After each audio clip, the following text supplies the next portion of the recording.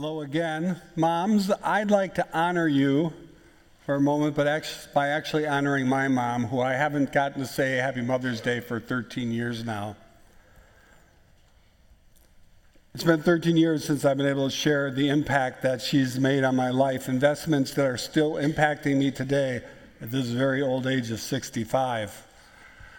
One area that my mom, Mary Patricia Ziman, impacted me was my faith. I grew up in a family where we practiced a form of cultural Christianity, where the church definitely had some impact, but discussion of and commitment to Christ in overt ways, it wasn't part of the landscape in my family. It was kind of assumed, but not really all that impactful. That changed when my mom, at age 51, had a personal encounter with Jesus, and I watched her as a 17-year-old, the changes taking place in her life. It was 2 years later when I had a personal encounter with Christ. A couple of years after that, my sister. Some years after that, some of my brothers. I come from a family of 8.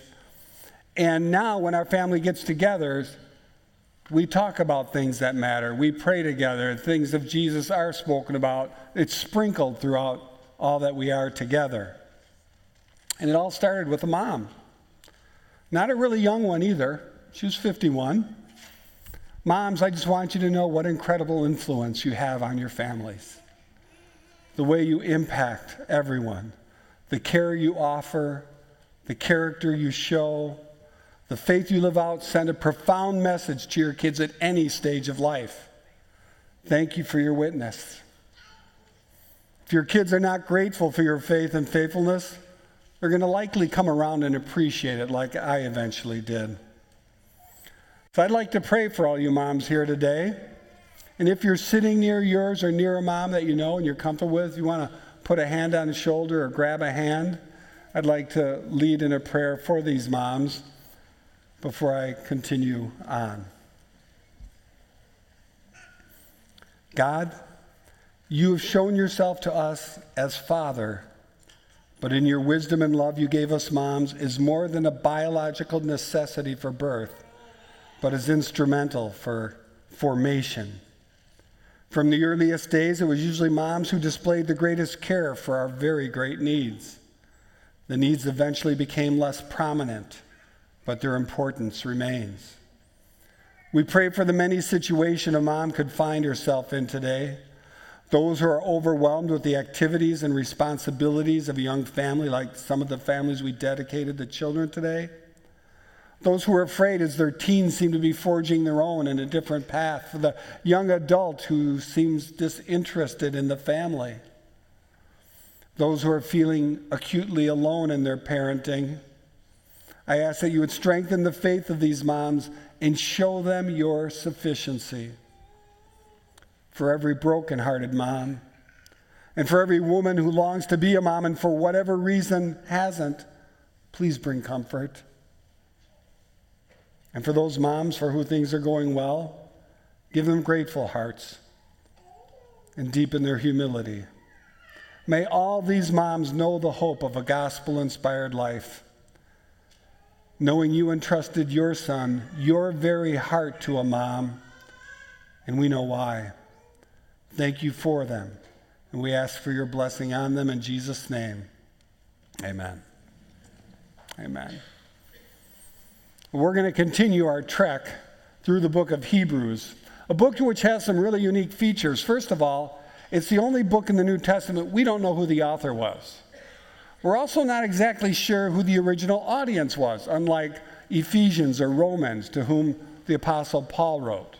But this much we do know: the writer of Hebrews really knew their Bible, that is the Old Testament of their time. The Old Testament is quoted 35 times throughout the book of Hebrews. There are whole chapters that are relegated to the whole idea of unfolding tasks that became real in the Old Testament. And what we see is a relationship, a continuity, an unfolding of the storyline of Scripture from the Old to the New Testament. All that the Old Testament promised, all that the Old Testament pointed to, finds its fulfillment in Christ. And we've entitled this series, He is Greater, for this reason. Jesus is matchless. He has no rival. He has no equal. And the writer keeps looking back to his Hebrew roots multiple times and comes to the same conclusion. In chapters 1 and 2, we saw that Jesus is compared to the angels. In chapters 3 to 4, he's compared to Moses, that great deliverer and liberator of the Jewish people who led them out of Egypt and moved them towards the promised land. This is pretty profound company, angels and Moses. Now, where we find ourselves now, chapters 5 through 7, we see a connection between the Old Testament priesthood and Jesus. These priests were religious leaders who offered sacrifices that would cover the sins of their people. They stood as mediators between God and man, as conduits of sorts, so people could encounter God. There were many priests, but there was one priest called the high priest who had a lifetime appointment, who on one day of the year called the Day of Atonement would actually get to go behind the curtain in the Holy of Holies in the tabernacle to offer a sacrifice. The most revered place to the people of God, one person, one day a year. This book of Hebrews, looking back to and through the history of the Jews, is speaking of exclusive company here. Angels, Moses, the priesthood, and the high priest in particular. And the ongoing story that the writer of Hebrews says, he is greater. Now, we live our days among the flawed, in case you haven't noticed, and as the flawed, in case you weren't self-aware. Let's take the area of telling the truth. In our most honest moments, we know that we are not fully truthful in our lives. And that is why at times we'll appeal to something or someone greater than ourselves when we have a dispute. We do this in formal ways in our culture. We will take an oath during a deposition or in a court case. We use notary publics to make sure that documents are secure and legal. And these formal processes are put in place to keep our hearts in check so that we won't mess with each other too much. They keep us in check. So those are the formal ways. There are some less formal ways, even silly ways people make these appeals. We use the statements by making a case, I'm really serious here. This is audience participation time. I'm going to ask you to finish these sentences for me. These examples of appealing to an outside authority for believability. I swear on a stack of, okay? What I'm saying is such a big deal here, one's not enough. I got a whole stack of them, okay? This one's a little bit uncomfortable given what we're celebrating today, but I swear on my mother's, really? Like my mom, who I honored just a few moments ago, the idea here that if I were to lie, I'd be consigning her to an eternity of uneasiness in her casket, whatever that means. But you get the idea of seriousness here. One I used as a child, both because it was noteworthy and, on second thought, gross. Swear to God, hope to die, stick. Yuck. What's up with that? Stick a needle in your eye. All right. Here you're saying you can bring personal harm to me if what I'm saying is not true. I was listening to a news podcast on Thursday when I was out on a walk, and I heard one noted American say, I swear on my children, and I never do that. Okay? Swearing on something or making an oath is what we do when we want to indicate that what we're about to say is both incredibly serious to us and the purest form of truth that we can express. The text we're looking at today, Hebrews 6, 13 to 20, is found on page 1004 in the Bibles in front of you. If you brought your Bible, you can open it this time, or your electronic device. You can look it up there as well. This text that we're looking at today offers you a sure hope and an anchor for your soul, something you can tie your very existence to. It's something that can alter each and every day of your life. Now, before beginning to read, I want to make you aware of a kind of a bad cop, good cop thing that happened in Hebrews chapter 6. The bad cop, played by Tim Porter last week, did something this text challenged our faith. And it created a certain uneasiness and tried to put us ill at ease so that we'd pay more attention to the things of God. It said, watch out and don't be so confident, calling for us to continual growth and moving on to maturity so that we can make sure we inherit the promises of God. Today I get to play good cop. Yay me. I get to tell you how and why you can be confident. Today you can encounter certainty that is greater than the Bible, or swearing on the stack of the Bible, because the Bible is not an end in itself. The Bible points. It points to He who is greater. So we'll read the text at this time, Hebrews chapter 6, verses 13 to 20. It reads, "For when God made a promise to Abraham, since he had no one greater by whom to swear, he swore by himself, saying, 'Surely I will bless you and multiply you.' And thus Abraham, having patiently waited, obtained the promise. For people swear by something greater than themselves, and in all their disputes, an oath is final for confirmation.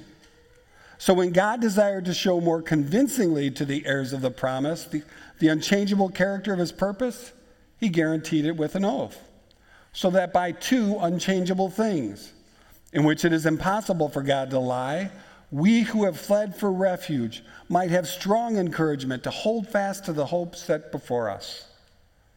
We have this as a sure and steadfast anchor for the soul, a hope that enters into the inner place behind the curtain, where Jesus has gone as a forerunner on our behalf, having become a high priest forever after the order of Melchizedek. This is the word of the Lord. Thanks be to God." So this text offers us strong encouragement to hold on to the hope set before us. And this hope I see in this text is based on two things. Number one, a greater promiser, and secondly, a greater priest. I want you to consider, first of all, this greater promiser. Think back at the time when my kids were young, and we might be at an outdoor pool, and the kid would stand on the edge of the pool, and I would be a little distance away and water deep than them, and I'd say, "Okay, come on, jump." Nothing. Jump. Nothing. Jump. Encourage, cajole, threaten, nothing. Jump. And I kind of pull the kid off, and we act like we accomplished something. Another kid, one of the kids sets up there. Say, "Okay, jump." And someone says my name. I look, and all of a sudden I see these arms flying in the air as he's hurling himself towards me. Two kids, same parents, same household, same dad, making the same promise. One flies with abandon, the other one, nothing. Nothing. This text speaks of God as the great promiser who approached Abraham. He's an Old Testament character whose character looms so large in Old Testament history that his name is mentioned 72 times in the New Testament. Judaism, Islam, and Christianity, all three of these faiths are considered Abrahamic. That's how significant a player, that's how significant a truster he is. Yet Abraham's faith, like any other act of faith, is only as good as the object that faith is placed in. For example, if I have a dead battery in my car, my faith in my car is not worth much. It's only worth the object it's placed in. When someone says, "I swear on all that is holy," they're appealing to a higher authority than themselves to gain credibility, so that their word will be counted as trustworthy. When God made a promise to Abraham, since he had no one greater by whom to swear, he swore by himself. God simply said, "Surely." That's all he needed to do. Surely I'm going to do this. It has the ring of the Gospels where Jesus says, "Truly, truly, I say to you," and those who are to reflect Jesus in their lives, where he says, "Let your yes be yes and your no be no," so we don't have to do all the gyrations of appealing to other authorities because we are anchored to the greatest authority already, God himself. The promise given Abraham is that God would bless him and multiply him. And Abraham trusted. He waited patiently. And how we react to the promises says something about how we view the promiser. Take my kids, for example. One wouldn't move, the other let her rip. All right? Our text highlights God in two ways in order for us to have strong encouragement in our hope. Two unchangeable ways. First of all, God gave an oath. God is so patient with his creatures. He condescended in order to help us understand and embrace who he is. God's promise was sufficient for Abraham, and it should have been sufficient for his offspring, the heirs of the promise. When God wanted to show the unchangeable character of his promise, he guaranteed it with an oath. Why? Did the people not trust God? Israel's history, our history is shaky at best. Why would God need to take an oath? We need assurance. We are feeble. We doubt, no matter how great the promiser. It was common in New Testament times for a person to make an oath on something or someone greater than themselves, such as the altar or the high priest or God himself. And once such an oath was made in a dispute, and if the person said, I swear on the altar, it was over. It was all over. It was like in A Christmas Story when he said, I'll triple dog dare ya. It was like, whoa, it doesn't get any higher than that. Okay? If you swore by the altar, that would close the discussion because no one would say that without being absolutely serious.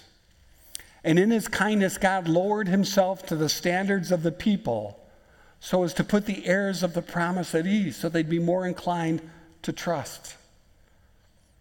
He not only promised, but he guaranteed it with an oath. Secondly, we see the greater promiser by his character. It says in verse 18, it is impossible for God to lie. Consider character so lofty, so righteous, so fixed, that he cannot do something like lie. One of the things I look most forward to in heaven is not having any inclination to do something wrong, that it will be as foreign to me as hair on the top of my head. Okay. That's going to be a beautiful day. Not the hair on the head. We get to heaven, you're all going to be bald because you'll be perfect. No, but what I look forward when those inclinations don't even exist in my heart, because they are just so alive and so rampant sometimes. So alive and so rampant. This totally truthful one is making the promise to Abraham, offering a hope we can hold on to. 2 weeks ago, I spoke at Faith Kids over in the refuge room, and they had sang a song about God being able to do anything. As a matter of fact, it was in one of our songs earlier today. And I was thinking about this text, and afterwards I came up and I was going to speak, and I said, you sang a song about God being able to do anything. I said, I can think of something God can't do. They looked at me. There's one kid just kind of squirming all over the floor. And I said, can anyone think of something God can't do? And that squirmy kid said, he can't sin. And that's right. There are things that God can't do because he is not constrained by his character. He's free through his character by who he is.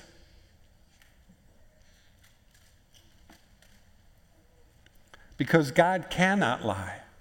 We can trust his promises and seek refuge in him. Verse 18 speaks of those who have fled for refuge, who forsake the current and fled for refuge, having strong encouragement. We all seek refuge in our lives, a place for our weary hearts to rest in the complex world we live in.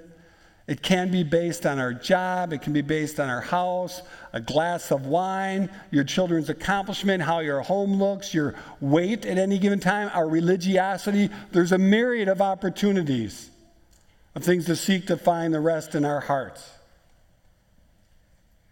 If Christ is your refuge, if you find your life in him, you can have strong encouragement. What does it mean to hold fast to hope? Hope isn't something physical you can grab. It's metaphysical. It's above and different from our senses in our sensory world. But when one has hope in their heart, it alters everything. It changes the way we view things. It brings meaning and purpose. It animates your life. This hope is a sure and steadfast anchor for the soul, something that will hold. And the anchor holds because of a greater promiser. Based on God's word, his oath, his character, we who have fled for refuge, who go to him, may have strong encouragement to hold fast to that hope set before us. This anchor holds because of a greater promiser. This anchor also holds because of a greater priest. Verse 19 says, we who have this hope,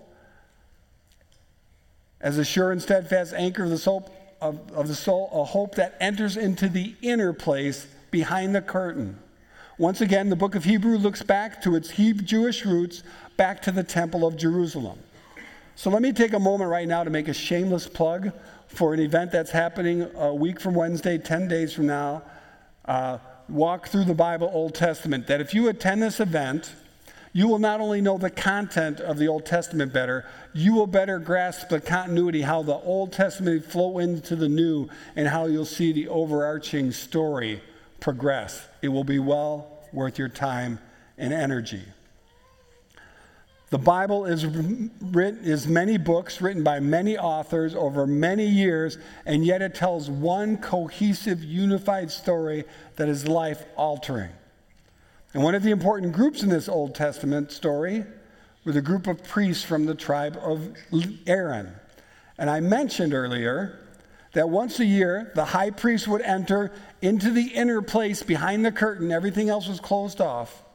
And as a sinner, he had to be ritually cleansed in order to make this approach, because he was a sinner coming on behalf of sinners. And the high priest entered the Holy of Holies, the place where God was the closest thing to heaven on earth. And I was racking my brain to see do we see a picture like this in our culture? And then I was YouTubing the other day things around the coronation of King Charles, and I came upon something really intriguing. At one point in this very regal ceremony, they removed a lot of his royal clothing, and he was left with just a simple white shirt that made him look like the frail 74-year-old man that he is. And that though Charles' coronation was televised, there was cameras all over the place, there was one moment that was kept off camera, and that was the anointing of the king. The anointing is the most sacred and solemn moment in the entire ceremony, and it was meant to be private. Oil was applied to his hands, oil was applied to his breast, oil was applied to his head. And in a display of something like the Holy of Holies, 4 men came with 3 screens. And the screen went this way from the congregation and this way. And the king entered it, and only the priest could go in there with him. And as they entered this room, the choir sang a song written by Haydn from 1 Kings chapter 1 about the anointing of Solomon.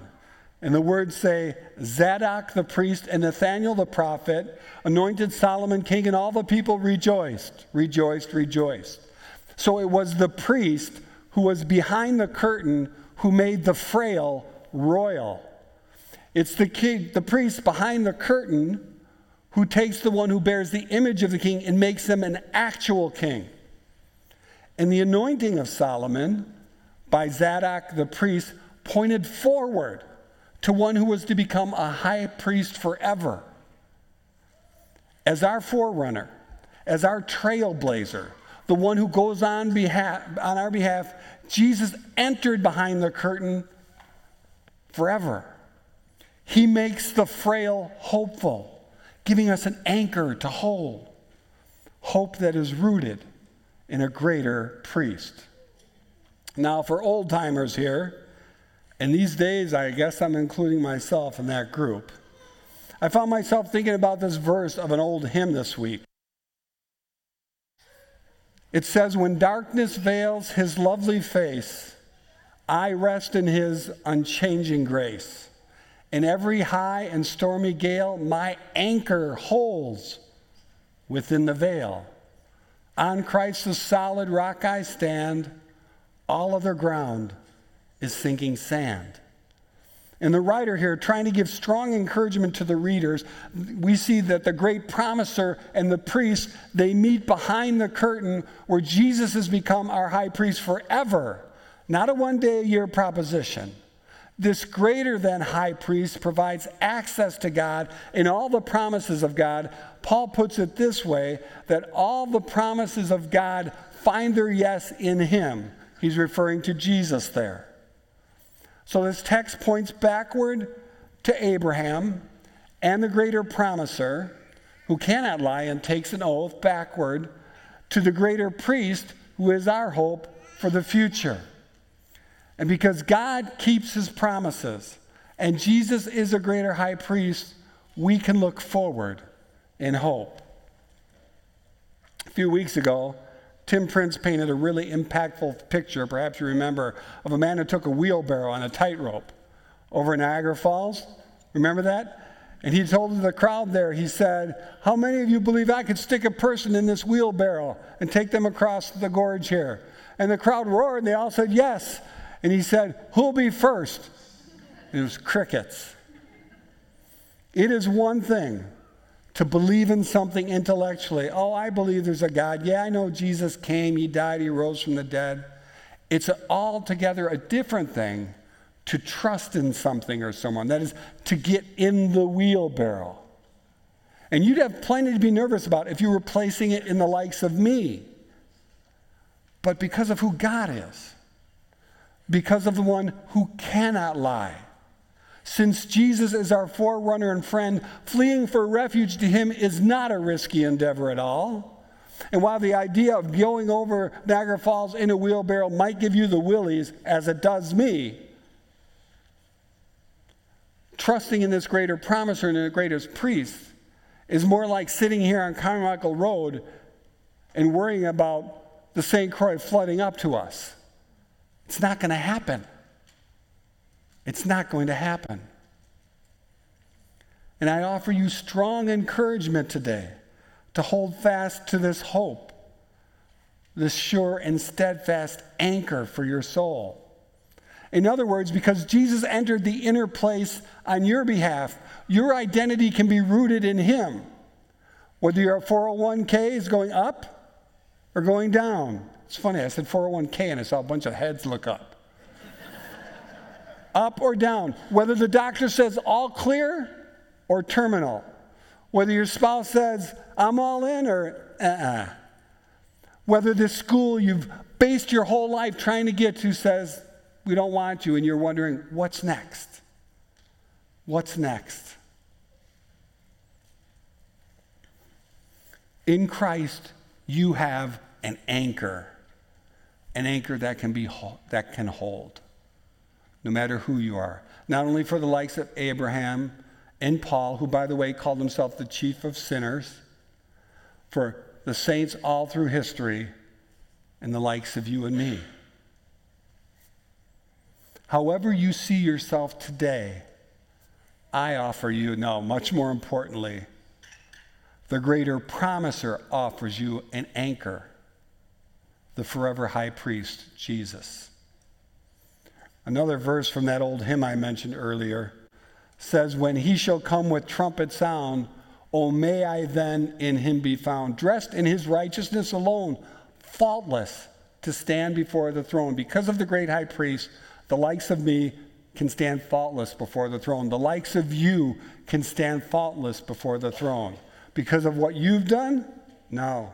Because of the greater promiser and the greater priest.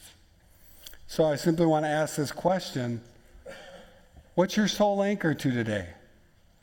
Where are you finding your meaning and purpose? What's controlling, orbiting around your inner person that you're living out of? I commend to you a greater promiser. I commend to you a greater priest. Why? He's greater. He's sufficient. He's worthy. So I ask for you to join me in prayer, okay? Gracious, gracious God, thank you that in Christ you offer an anchor that will hold. Give us eyes to see through the idols that vie for our heart's affection, and may it instead find its rest in you. I ask this gift especially for the moms here today, that they may be freed both to love and be loved because they have found in you a love that will never let go. We receive your strong encouragement given us today in your Son, who lives and reigns with you as our high priest. For such grace, for such hope, for such mercy, we give you praise through Christ our Lord. Amen. Amen. I'm going to ask you to please stand and join us in singing.